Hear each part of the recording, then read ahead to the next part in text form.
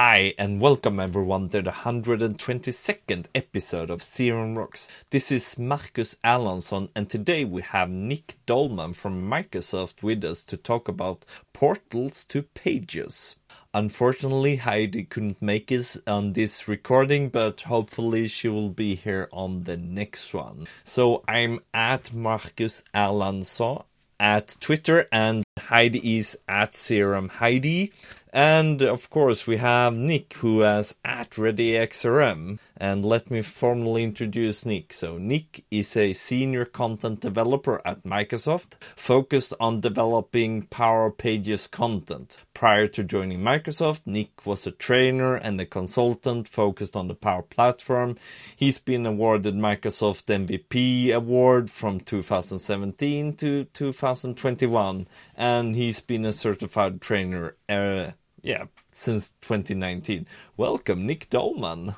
Hey, Marcus, how's it going? I think this is the third time I've been on your show, second or third anyway. So. Yeah, I think at least third. You were on just last year, so yeah, welcome back. How are you doing today? I'm doing pretty good, and we're live, so I got to be careful what I say. Yeah, well, on the episode that goes out to the recorder, we can always cut things, but yeah. Okay, so this is a bonus for anybody that's listening live. They'll be able to see if I say anything that might not get edited, but we'll see. Yeah. So people who want to see how the sausage is being made, well, welcome everyone. Exactly. Cool. Yeah. So as a senior content developer, what is it that you do? Yeah, so my job's really interesting, Marcus. What I get to do is basically I work with the team and we create the content for what was most people know as Microsoft Docs. But, you know how Microsoft loves to rename things and rebrand things. So we're actually all now part of what we call learn.microsoft.com. So if you actually go to the docs site, you'll see that it's changed. But of course, if you have bookmarks and everything like that, they're going to continue to work. So I work within that team. We create the documentation specifically for Power Pages, but I do sometimes get called upon to help other teams in the Power Platform and Power Apps to help with content there as well. And we work with the program managers who create and work on with the engineers to create a lot of these great features that we see rolling out. And we basically work with them to create the documentation, the step-by-step instructions, the how-tos, and we also work with them to create like short videos, and then also kind of help out in some of the learning path content as well. So there's a number of us that kind of work across all the aspects of the Power Platform. As I mentioned, my focus is primarily on Power Pages. But yeah, that's kind of partially what I do. And just based on some of my background, having worked in the field and also being as an MVP, I also get a great opportunity. I'm very privileged to be an opportunity to be able to see and review some of the new features they're working on. And some of the PMs sometimes will pull me in a meeting and say, hey, we're thinking about this and we're working on this. What are your thoughts? And I can kind of say, this is going to be great, or did you think about this? Or, folks are going to be looking for this. And so I've seen a few features now roll out, not only but the documentation roll out, but some of the features roll out that I had a part that I could say I've influenced to be there. So that's really cool. Do you still get invited to the MVP Summit, but as a Microsoft employee instead? Great question. And the thing is, I don't even know when or where the MVP Summit is happening this year. I'm pretty positive it's not going to be in person yet again for the third or fourth year in a row, unfortunately. But I really don't have any details around that. So I've been kind of keeping my ear to the ground. I think the same as a lot of the other MVPs too, to see what's going on, to see if I can make sure that I swing it, that I actually can get to the head office if it was in person. But I have no visibility, so I have no idea what's going on. So that means you haven't got an invitation yet then? I have not gotten an invitation, but I also don't think anybody else has either, to be quite honest. So, all right. But a lot of the community events or some of the other conferences that happen, I still still hang out a lot of the MVPs. Still have a lot of know a lot of great people in the community, and I still like to participate in the community. I still like doing sessions. Being in on a podcast with you, and a few other things. I am not as prolific on my own personal blog as I had been in the past, because a lot of that content that I would have written a blog post for kind of now goes into the docs directly. Obviously, it takes a little bit of a different tone, but I have a few ideas that we can't really put in docs, but could probably fit in my blog. So hopefully I'll get to those eventually.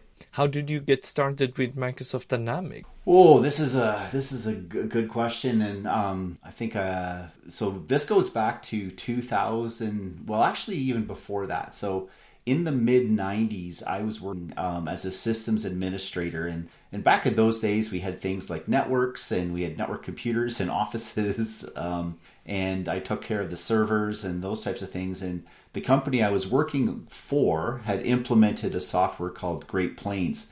Now, for those people that remember or know, Great Plains eventually was purchased by Microsoft. It became Dynamics GP. It still exists as a product today. It's kind of, I like to call it's an accounting software, an ERP software, but it's I like to say it's like a reliable old tractor. It's 20 years old, but it keeps on working. So why would you change it?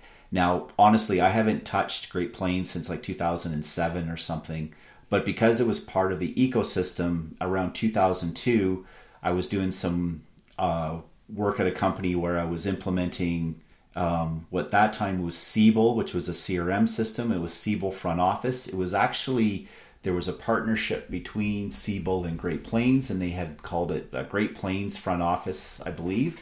And at that time, Microsoft had owning Great Plains, came out with their own CRM system called Microsoft Business Solutions Customer Relationship Management, version 1.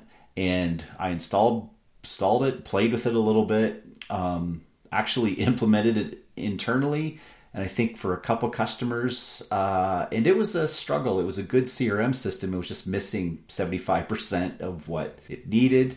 And from there, eventually, there was a version 1.2, which really had very minor changes. Then that jumped to version 3.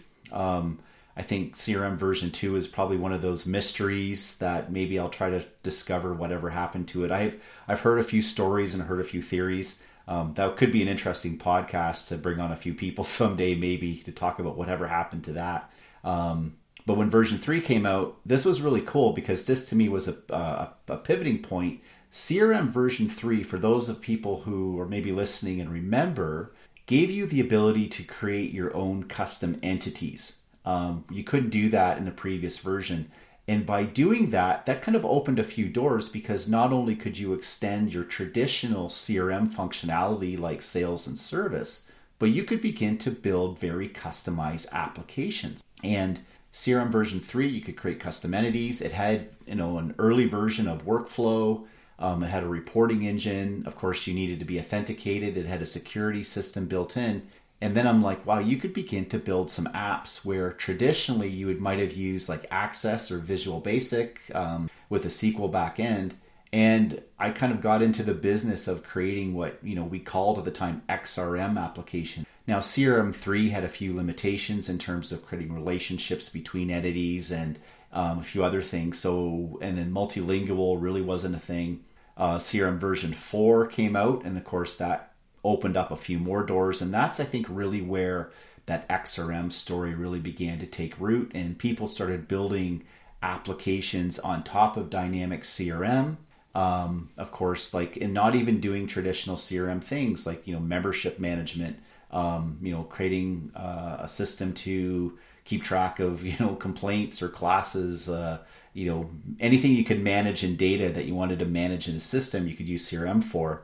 And then, CRM 2011, and of course it evolved, and then more and more people were beginning to build all of these applications on top. And then Microsoft kind of finally figured it out and then turned around and made the Power Platform, and of course kind of rebranded the Dynamics CRM, kept those applications as Dynamics 365, but of course evolved that into Dataverse, which we all know and love. And it's now 2023. I can say I've been working with Dataverse for 20 years. A lot of people might think, wait a minute, Dataverse isn't 20 years old, but it is. It's just never, Microsoft likes to rename things. That's my 20-year story.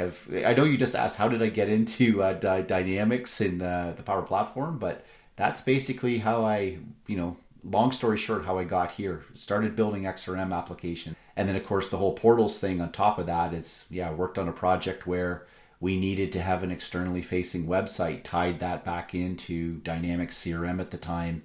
And we used ADX Studio. And I basically, whether I won or lost the coin toss, it was my job to figure it all out and implement ADX Studio. So I learned all that, learned the ins and outs and everything. And from there started writing a lot of blogs. And because that's how, for me, the blogs were always a way that I could document how to do something so I wouldn't have to refigure it out 6 months later. So people used to ask me, who do you write your blogs for? It's like, really, I wrote them for myself because I wanted to figure out, okay, how do I do this? Okay, I'm going to write this down. Oh, you know what? I'm going to post this on a blog post. That way I'll know where to find it in 6 months. Yeah. So Google is very good at finding even your own stuff then. Yeah. There have been times I'm like, how do I do something? Let me Google that. And oh, someone wrote a blog post. Oh, wait a minute. I wrote that blog post. Yeah. And then you're thankful that you actually did. Oh, absolutely. Yeah, for sure. So, all right. Yeah. So last year, Microsoft released something called the Power Pages. So what's that? So Power Pages is great question. So there's two approaches to take a look at this. Power Pages, a new pillar in the Power Platform.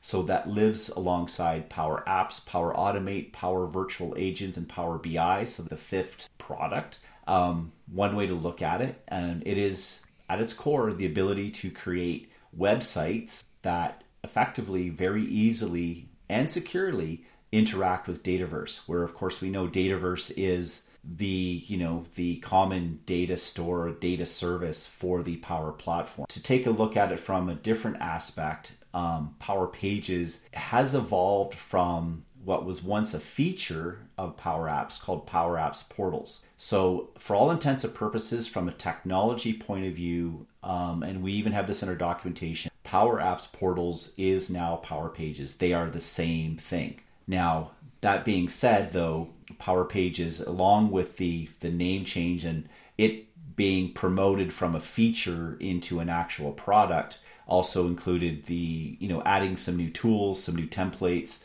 from the front side and the back end to also enhance the actual product itself. So it's much more than just Power Apps Portals getting a new sticker, and on top of it, there's a lot of other aspects to it as well. So that's basically it in a nutshell. It's new, but it's also has a history behind it as well.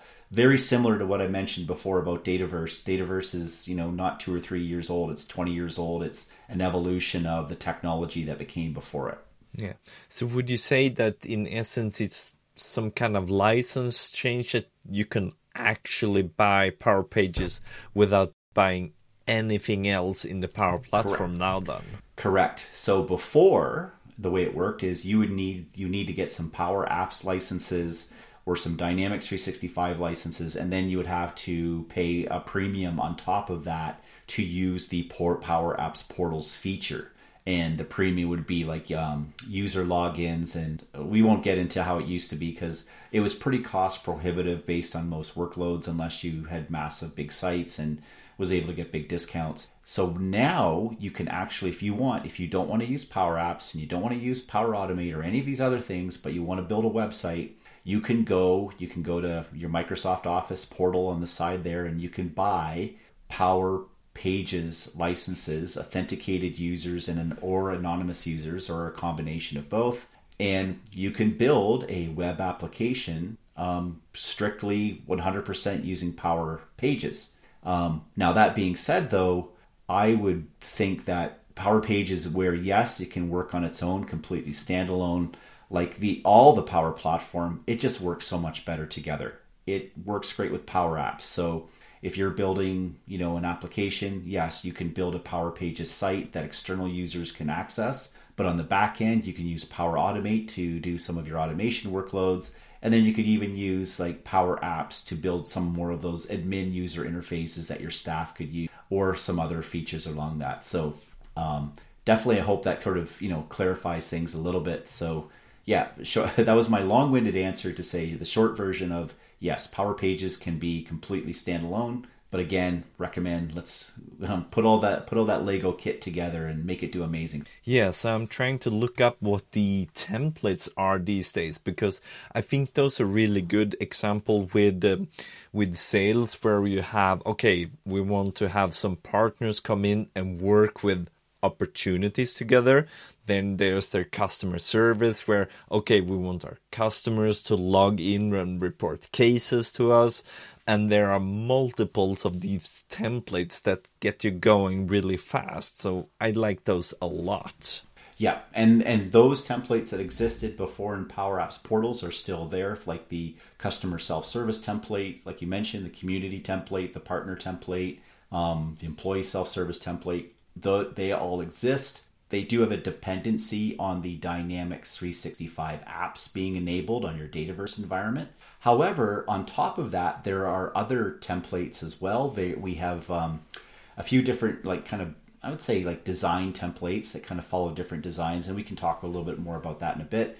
But we also have an after-school registration program template where not only is it good if you're running an after-school program, but also if you're doing something where you need to take registrations against maybe classes or seminars or those types of things. So that's a good template, even if you're not going to use it, just to take a look at it and see how it was built and see some of the technology behind it. There also is a building permit template that was released not that long ago, and also a book a meeting template that was sort of geared to financial institutions. But again, if you're running anything from a car dealership or anything like that, you could take use that template and kind of build it and mold it to your own business case, or at least get the ideas from it. And I do know that there's some other templates that will be released as well. Again, either use it as an example or use as a starting point to kind of build your own web applications. So again, keep an eye out for those. There's definitely more coming. They're working on them right now.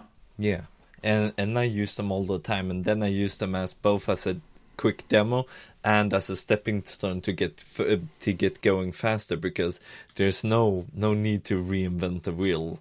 Yeah. But I was just going to say, sorry, yeah, those templates as well, all that source code is there, like the web templates and some of the JavaScript code and the Portal Web API code. That's embedded in those templates. That's not been compiled into a DLL or anything like that. So from a learning perspective, these are great things. If you're the type if you learn by taking a look at something else and taking it apart, there's some good material there for you to check out. Yeah, if you're a tinker, yeah. All right, so once you've created it, you come into something that looks brand new to those who've been to the Portal Maker before. So now it's called the Design Studio, if I'm correct. So what's that, and what's the difference between the older Maker Portal? So the old Maker Portal, it was a little bit limited in terms of what you could do with it for the most part now. So the new Design Studio takes what was there as old Portal, what we call the Portal Studio, and enhances it in different ways. First off, we have the Pages workspace, and the Pages workspace allows it's a low-code way, or low-code, no-code way for makers to go in, and they can begin to change the layout, add sections, and then add other components like lists and forms and iframes, Power BI, those types of, and kind of text and images, and begin to design those web pages. So that's the core of the Pages workspace. And then we also have the styling workspace, which allows you to go in and change the look and feel, the font types, the font sizes of various aspects of your style. And then there is the data workspace. And the data workspace is really quite something interesting.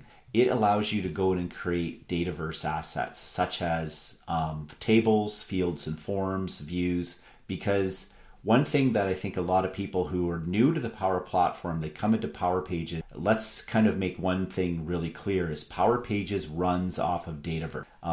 It is a very Dataverse-centric type of web building tool Whereas some of the other tools on the market, like WordPress or Wix or whatever, those are great, but they're not tied deeply into Dataverse. Now, obviously, there's other enhancements and plugins you can get for WordPress. I know for sure I've worked with them. They're really good that can tie into Dataverse. But Power Pages, it is like married to Dataverse on so many different levels. For instance, the contacts that log in, authenticated users, they're stored as Dataverse contacts. The portal metadata, the metadata that describes the web pages, the links, the content snippets, all of those assets that you add to a website, guess what? It's stored as data in Dataverse. And then finally, if you have your own business application that you've built on top of Dataverse, let's say something as simple as an event website where you have the event, you have the sessions, you have the speakers, you have maybe you have catering and registrations. If you created all those tables in Dataverse, you can use those as the basis, create views and forms, and then bring those to create components to expose on a web page. So you can have a list of all the sessions. You can have a multi-step form to take a registration. And all of this stuff is stored in Dataverse. So circling back to the Design Studio in data and then the data workspace allows you to work directly with those Dataverse assets. Directly. Now, and for those of you who've been working with the Design Studio for a while now and are still in the habit of popping back to Power Apps to work on your Dataverse stuff because you want to be able to put it in an unmanaged solution on your dev environment, well, guess what? Data Workspace, you now can pick your unmanaged solution where all those assets will live. Very simple. There's a gear icon there. You'll be able to select it, and then you'll be able to pick your unmanaged solution. And then all of those tables, those views, those fields, everything you create will be put in that unmanaged solution in Dataverse. So that's one of those things that I kind of said on day one when I joined Microsoft and I saw Data Workspace for the first time. I said, where can I pick my solution? And that's a feature that just got released a few weeks ago. So definitely check that out. So you're at the point now where you almost can create your entire web application without leaving the Design Studio because of you have the ability to modify your Dataverse assets and then build your pages and style them and everything else. Now the Design Studio has one last workspace we call the Setup Workspace. Setup Workspace is constantly evolving, but there's really the admin side. It has a checklist if you want to go live with the site, the different things you need to consider, like turning on web application firewall, setting up your custom domain, setting up a content delivery networks, also has the links in there for setting up your table permissions and those types of things. So the Design Studio as a whole really is the workshop for a Power Pages maker. And even if you do need to go in and tinker a little bit with the HTML code or the CSS, well, this is where another great thing that's now integrated. It used to be in the old Design Studio, you could go in and edit that code. There was a code editor. It was pretty limited. It was like a text editor. Now there's a button that will take you into VS Code for the web. And that's actually will open up a new screen, but now you're in a full-fledged VS Code editor embedded in a website. And this is where today you can do things like you can edit basically the code for a web page, and they're enhancing that so you can do so much more in the future as well when building your web application. If you are a coder, or even if you're not a coder but you know enough to be dangerous, this gives you the tools to be able to go in and directly edit some of that HTML or Liquid or JavaScript and those types of things. Again, without really going too far out of your browser. For those that might have worked on portals, even a few years ago, we could build a lot of neat things in the old ADX Studio portals and the original Dynamics 365 portals, but there was a lot of context switching, a lot of switching out from the browser into, a model-driven app and then looking at a web page and just hopping around. Now the Design Studio, you can basically do a lot of those chores without leaving an interface, and that really makes things efficient. Yeah, so that's a lot of changes in just, what is it, 1 year since you were here, right? Oh, so the changes are... and there's more coming. Like, hold on to your seats. Yeah. So let's go back to the data workspace for a minute, just because I think that's so great. Because before we used to have the records. So sort of a page was a record in a table, and then we had some attachments, I think it was, that you where the page was in. So if you wanted to edit it in the sort of model-driven portals admin site, you could do that, but it was really tedious, and then you had to use the XRM toolbox to move those portal records from one environment to the other, and then to have it in a solution where you can import.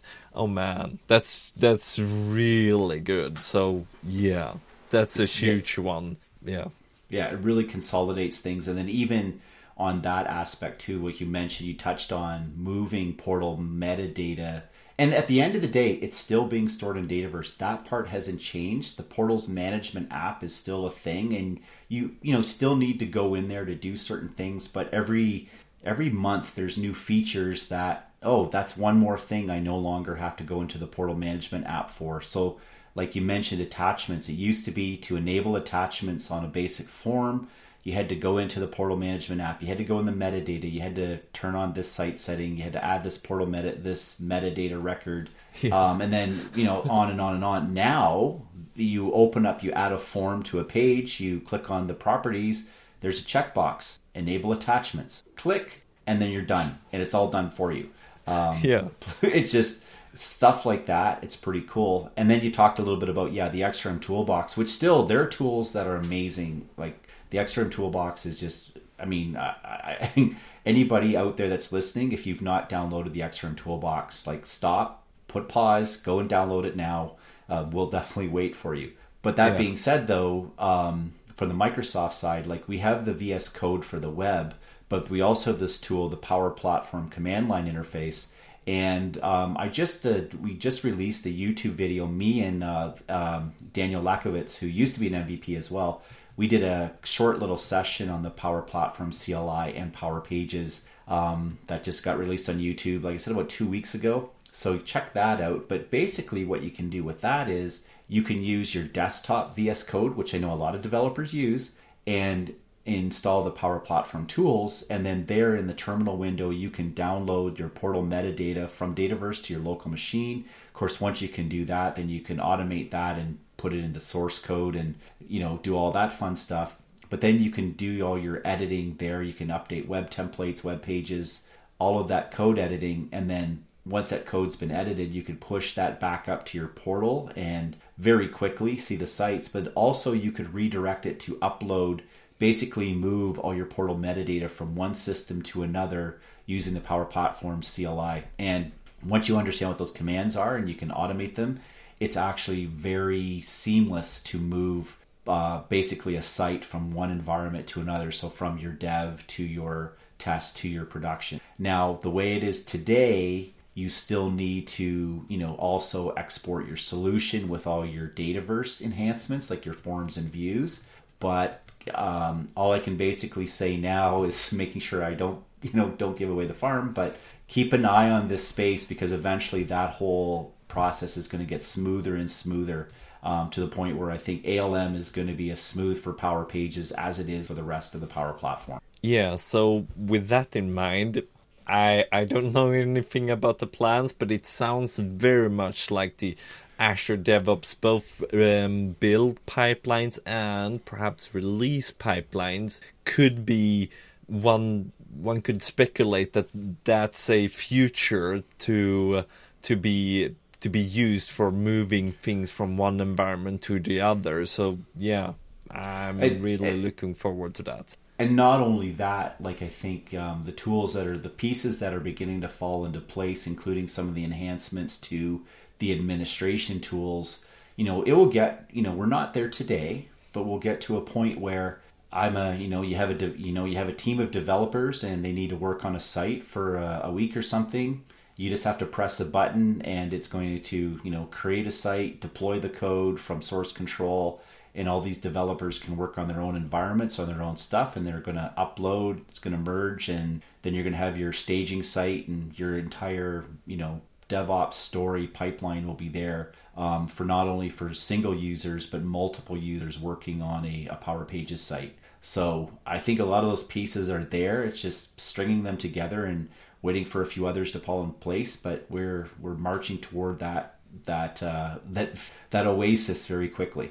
Wow, I didn't really consider that. So that's really awesome. So then the collaboration between developers as well gets a lot easier. So really yeah, and good I'm sure one. there's other .NET developers out there. They're kind of they're chuckling. They're probably saying, "Well, welcome to 2018," but we're getting there on this side as well. Yeah, well, that's true. So, yeah, we might be a bit behind, but since we just recently had the Portal Studio, this is a big leap forward, at least in my point of view. So, yeah, good one. So, some of these are part of the 2023 release wave 1, right? So, it's not yet generally available. Correct. So the release waves that you'll see, basically, these are features that are usually at this point when you see them, they're being worked on, they're still being planned. Of course, they're always subject to change, and I think we've seen that. We've seen features disappear off release plans or get pushed because different things can happen. But the release waves that came out last week, there's some of those features are like I said, I know the team is working on it. They're at this point, the fact that they're there and now public, like some of the admin features, some of the VS Code features. Big one for me, well, there's quite a few big ones, but the big one that got my attention when I first heard about it is the integration to Power Automate. So there's going to be the facility where you're building a site and you can trigger a Power Automate flow, which you could do before unsecurely using the HTTP request. But now you'll be able to do it in a secure manner, and not only that, but also have it trigger and let the flow go and do its thing, and then the data that it spits back, you'll be able to utilize directly on your site. So think of something like a tax calculation, or maybe you have a flow that goes out to a third party, a shipping system that calculates the shipping and freight on something, and then that information can turn around and come back and be displayed on your site. So that's going to really open a lot of doors for low code makers. Whereas to do something like that before, you had to kind of lean heavily on our pro devs. And again, there's pro devs, there's always going to be more than plenty of work for those folks to keep doing. But again, it just sort of opens up more doors and more functionality that you can work with on your site. Yeah, and it sounds a lot like the things that we can do today in the Power Apps Canvas apps, where the connection between that type of application and the Power Automate is really good. So we get a little bit of that in Portals now. That's awesome. So yeah, really good. I'm excited.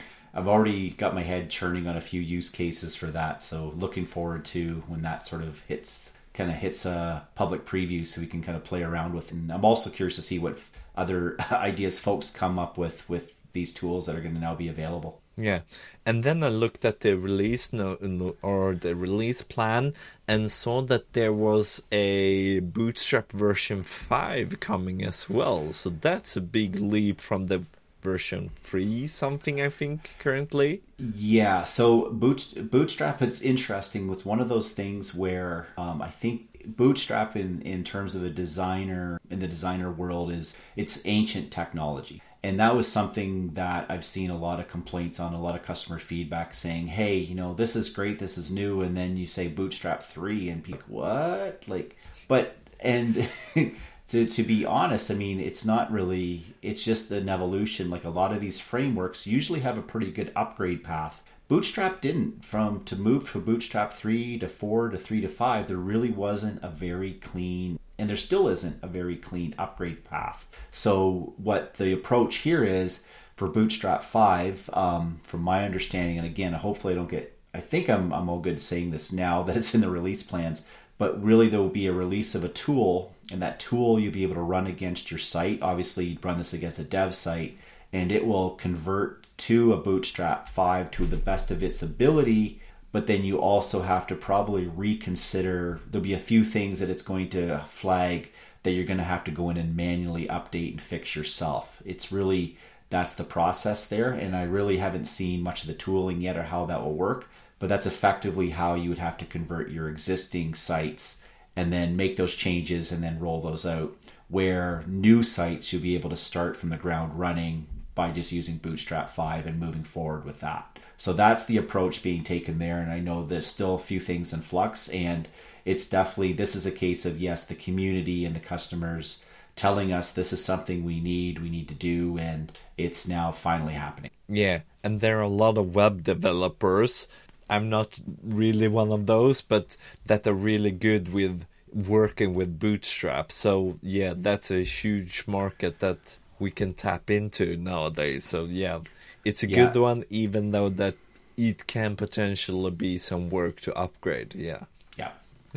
All right then. So what are the licensing changes to the new Power Pages? So we talked a little bit about it. So it was based on people logging in and anonymous visit. Was that correct? Yeah. So the way it used to be, it was really, it would cost, if someone logged in, a logged in user would require, it would be a $2 per login, and that login would only last 24 hours. So if you, and think of it, I always used to describe it as like a ticket to Disneyland. You buy a ticket, you can come and go as you please within that 24 hours, but it's still gonna cost you, after 24 hours, you'll have to get another ticket. So when you start thinking about it, let's say you have a membership organization, 1,000 members, and you want those members to log in once a month, whether it's to see some information or even to update something or to sign up for an event, something like that. If they signed in, even if they signed in, all those 1,000 members signed in once per month, and I guess the retail pricing in US dollars was around $2 per login, and of course that price drops under volume discounts, but you're looking at $2,000 a month. If you're only paying a few $100s for your regular Power Apps licenses, this seems quite a bit. And that's just only assuming they're going to sign in once a month.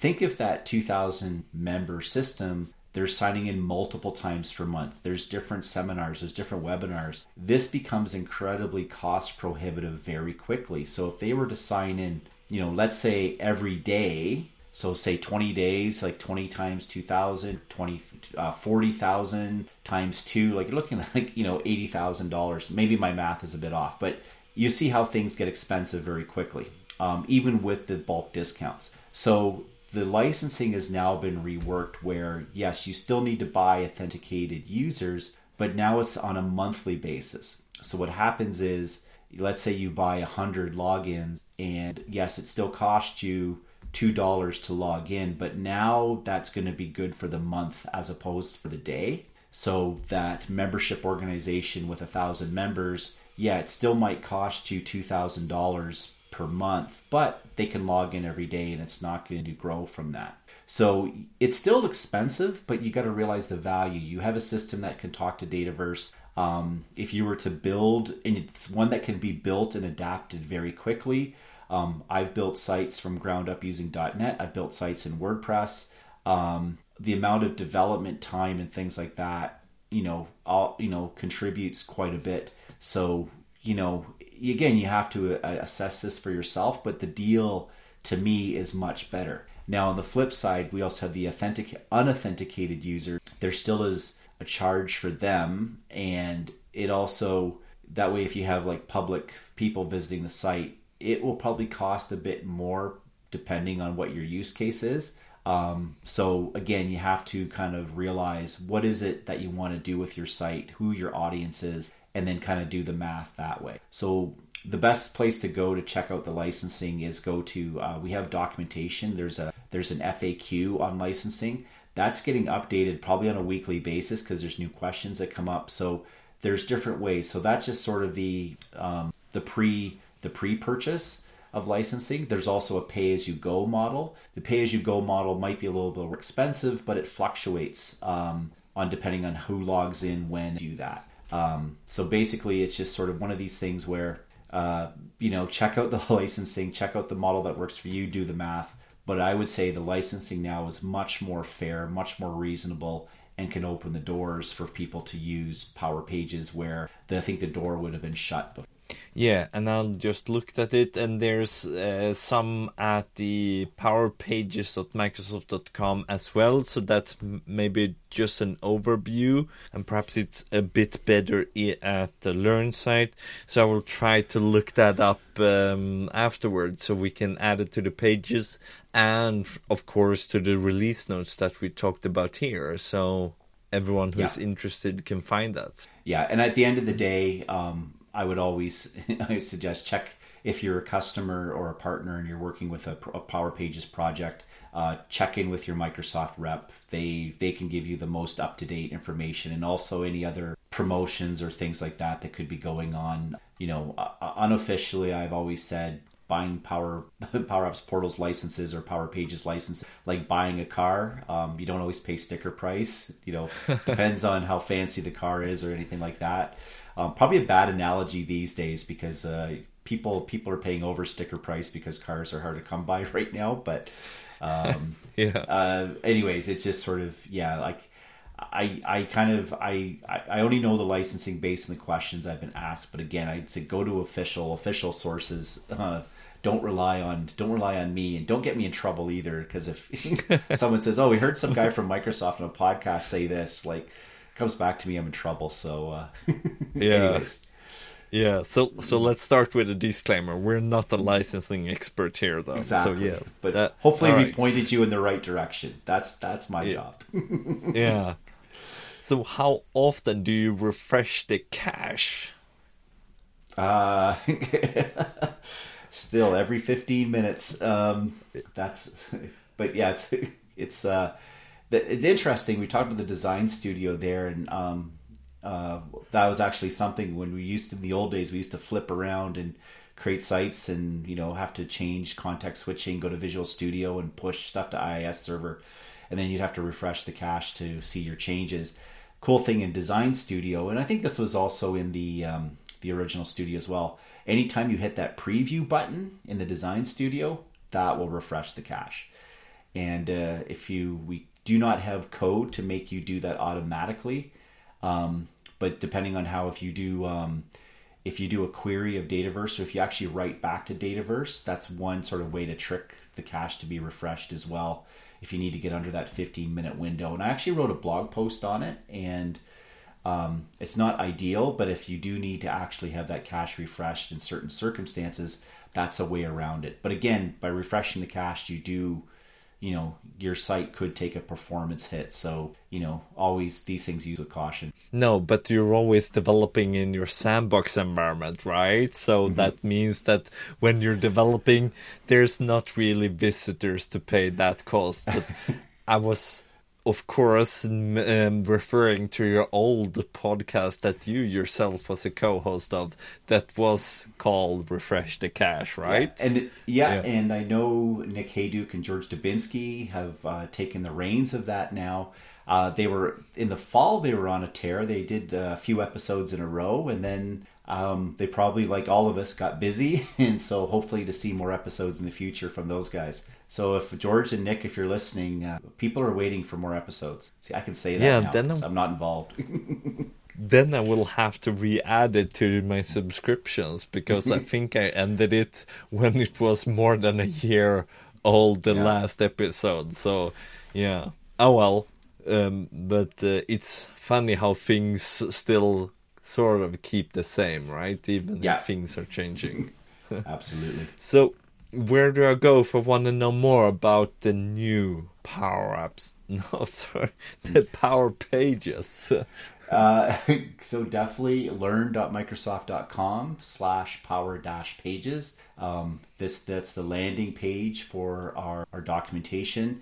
And one thing that we're currently working on now is we're in the process is migrating the Power Apps Portals documentation. That's still good, still valid. Migrating that over to the Power Pages site. So we do have already a ton of topics, documentation on Power Pages, like obviously all the new stuff, but you're going to be basically seeing some of that existing stuff, such as like security, administration, all the developer stuff.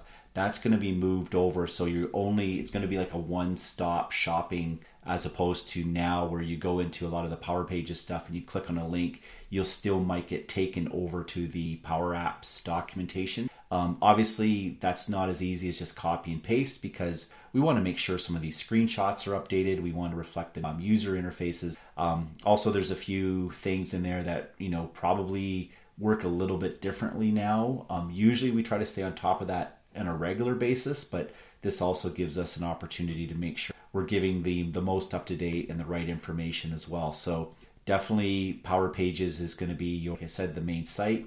Also, if you're working within the tool itself, there is the Learn Hub, which is on the Power Apps homepage. The Learn Hub does point back to our documentation, but also a lot of the new videos are being published directly on Learn Hub as well. So if you're stuck on something, Learn Hub is another avenue to check out. But I would say for sure, Power Pages documentation, also the release plans as well, definitely a good place. And the community site as well. The community site is where some of the PMs put up blogs. It's where you can submit ideas, and there's forums there. I know some of the MVPs are pretty active there. So if you're stuck on something, post your question there, and chances are someone might have run into the exact same problem you did or similar. They should be able to go in and help you out, answer those questions, or again, point you in the right direction. And then finally, if there's a particular document that doesn't quite make sense to you, or you think the information's wrong, there's the ability, because all our documentation's on GitHub, you can actually post a comment on that, or an issue, submit an issue, and then that goes across myself and my team, or the team I work with, their desk, and we can try to resolve it. We do have a bit of a backlog on that right now. I don't get in trouble for saying that, but so it's not the fastest response, but I see everything. I try to respond as quickly as I can. And like I said, but if you're really stuck, if you're really, really stuck, open a support ticket. Our support team are there, and I know that they reach out to the engineers, the product manager, or even to us in documentation sometime to help resolve customer issues. So there's plenty of help, and along with all the YouTube videos, blogs that the community puts out. There's so much Power Pages content coming out now a few years ago. It's really great to see. It's great to see new MVPs and new people in the community doing that. Really exciting stuff happening. Even existing Power addicts that are trying out Power Pages for the first time and sharing what they learned. Like I said, tons of great info. Yeah, and there are actually people who are not Canadian who actually do Power Pages. So correct, yeah. Yes. Because back in the day when you had Refresh the Cache, there was a lot of you. But yeah. All right, so do you have any public speaking scheduled where we can see you next? So last week I did speak at, it was a Power Platform Week that's put on by the group, that the European Power Platform Conference and SharePoint Conference. So that recording is now available on their site. I believe you can see that for free, but you need to sign up, that's fine. So you can check that out. In terms of speaking engagements, I am speaking at a user group, I think the Portland user group. I'm doing that virtually. That's on a meetup at the end of February. And next week, I'm going to be a judge at not Nordic Summit, the Arctic Cloud Developer Challenge. So I know that that's a hackathon that goes over a few days. I believe, I'm not sure how the registrations work. I think probably the registrations are sort of firmed up now. But you'll see a lot of blog and information coming out of there, because the participants need to actually build some stuff. So I'm going to be a judge there, and I'm really excited to see what people are going to come up with and how they're going to use these Microsoft technologies to build things. So that's an in-person thing. I submitted a few sessions for different conferences and user groups and things like that. So we'll see what 2023 brings, and hopefully I'll see a lot of you in person. Yeah, and we're about time shifters here, so this is recorded the 1st of February, but it's actually published the 14th of February, so hopefully you had a good time and everyone was awesome. I'm sure they would be, yeah, for sure. Who would you recommend as a future guest on this podcast? Good question. There's so many good folks. You know what? You should try to reach out to Jim Novak. Yeah, Jim's on he's used to be an MVP. He also works for Microsoft now. But he works in industry solutions, and I think they're coming up with a lot of neat stuff. So you don't hear too much about it. So yeah, you should. And if you need help making the intro, I think you know Jim, right? Or maybe has he ever been on your podcast before? No, and I haven't done very much with the industry solutions, so that could be really fun actually to get back to those. Yeah. Yeah. So yeah, and Jim's always a good guy to talk to. So yeah, that sort of came top of mind. I thought he could be a good one. Yeah. And then, of course, if we want to find you, you're at Twitter, at ReadyXRM. You have your blog that's about the same, right? If I remember correctly. Yeah, it hasn't changed, and hopefully we'll get some content there. Yeah, Twitter, I'm usually pretty active on Twitter, kind of letting folks know what the team's up to, the best of my ability. Yeah, LinkedIn a little bit as well. But yeah, I'm not a Twitter exile. I'm going to stay on Twitter. I don't care who owns it or how it goes. We'll stay out of that. So you're not the Mastodon user yet then? No, I took a look, and it's sort of like there's like, okay, I got to pick my server now. I got to do this. I got to do that. Like, yeah, okay, I'll just stick with. All right, so I will add a link to your YouTube then, to your blog, and to Twitter, and then people will have to search for you if they want to find more of you then. For sure. And then, yeah, I do. And anytime I do a presentation, I usually throw up the slide deck on GitHub as well. So I'll shoot that over to you as well, where I have all the presentations, because that's always someone, I always ask, will the deck be available? And like, yeah, it's on my GitHub. Find it there. Yeah, that's really good. And for those who are listening, you can find CM Rocks at cmrocks.com. And I post the episodes on Facebook and LinkedIn, and I think on Twitter again, but then I'm using the hashtag CM Rocks. So yeah. So thank you for your participation in CM Rocks, Nick Doelman. Thanks, Marcus. Have a good one. Yeah, and see you next time on CM Rocks.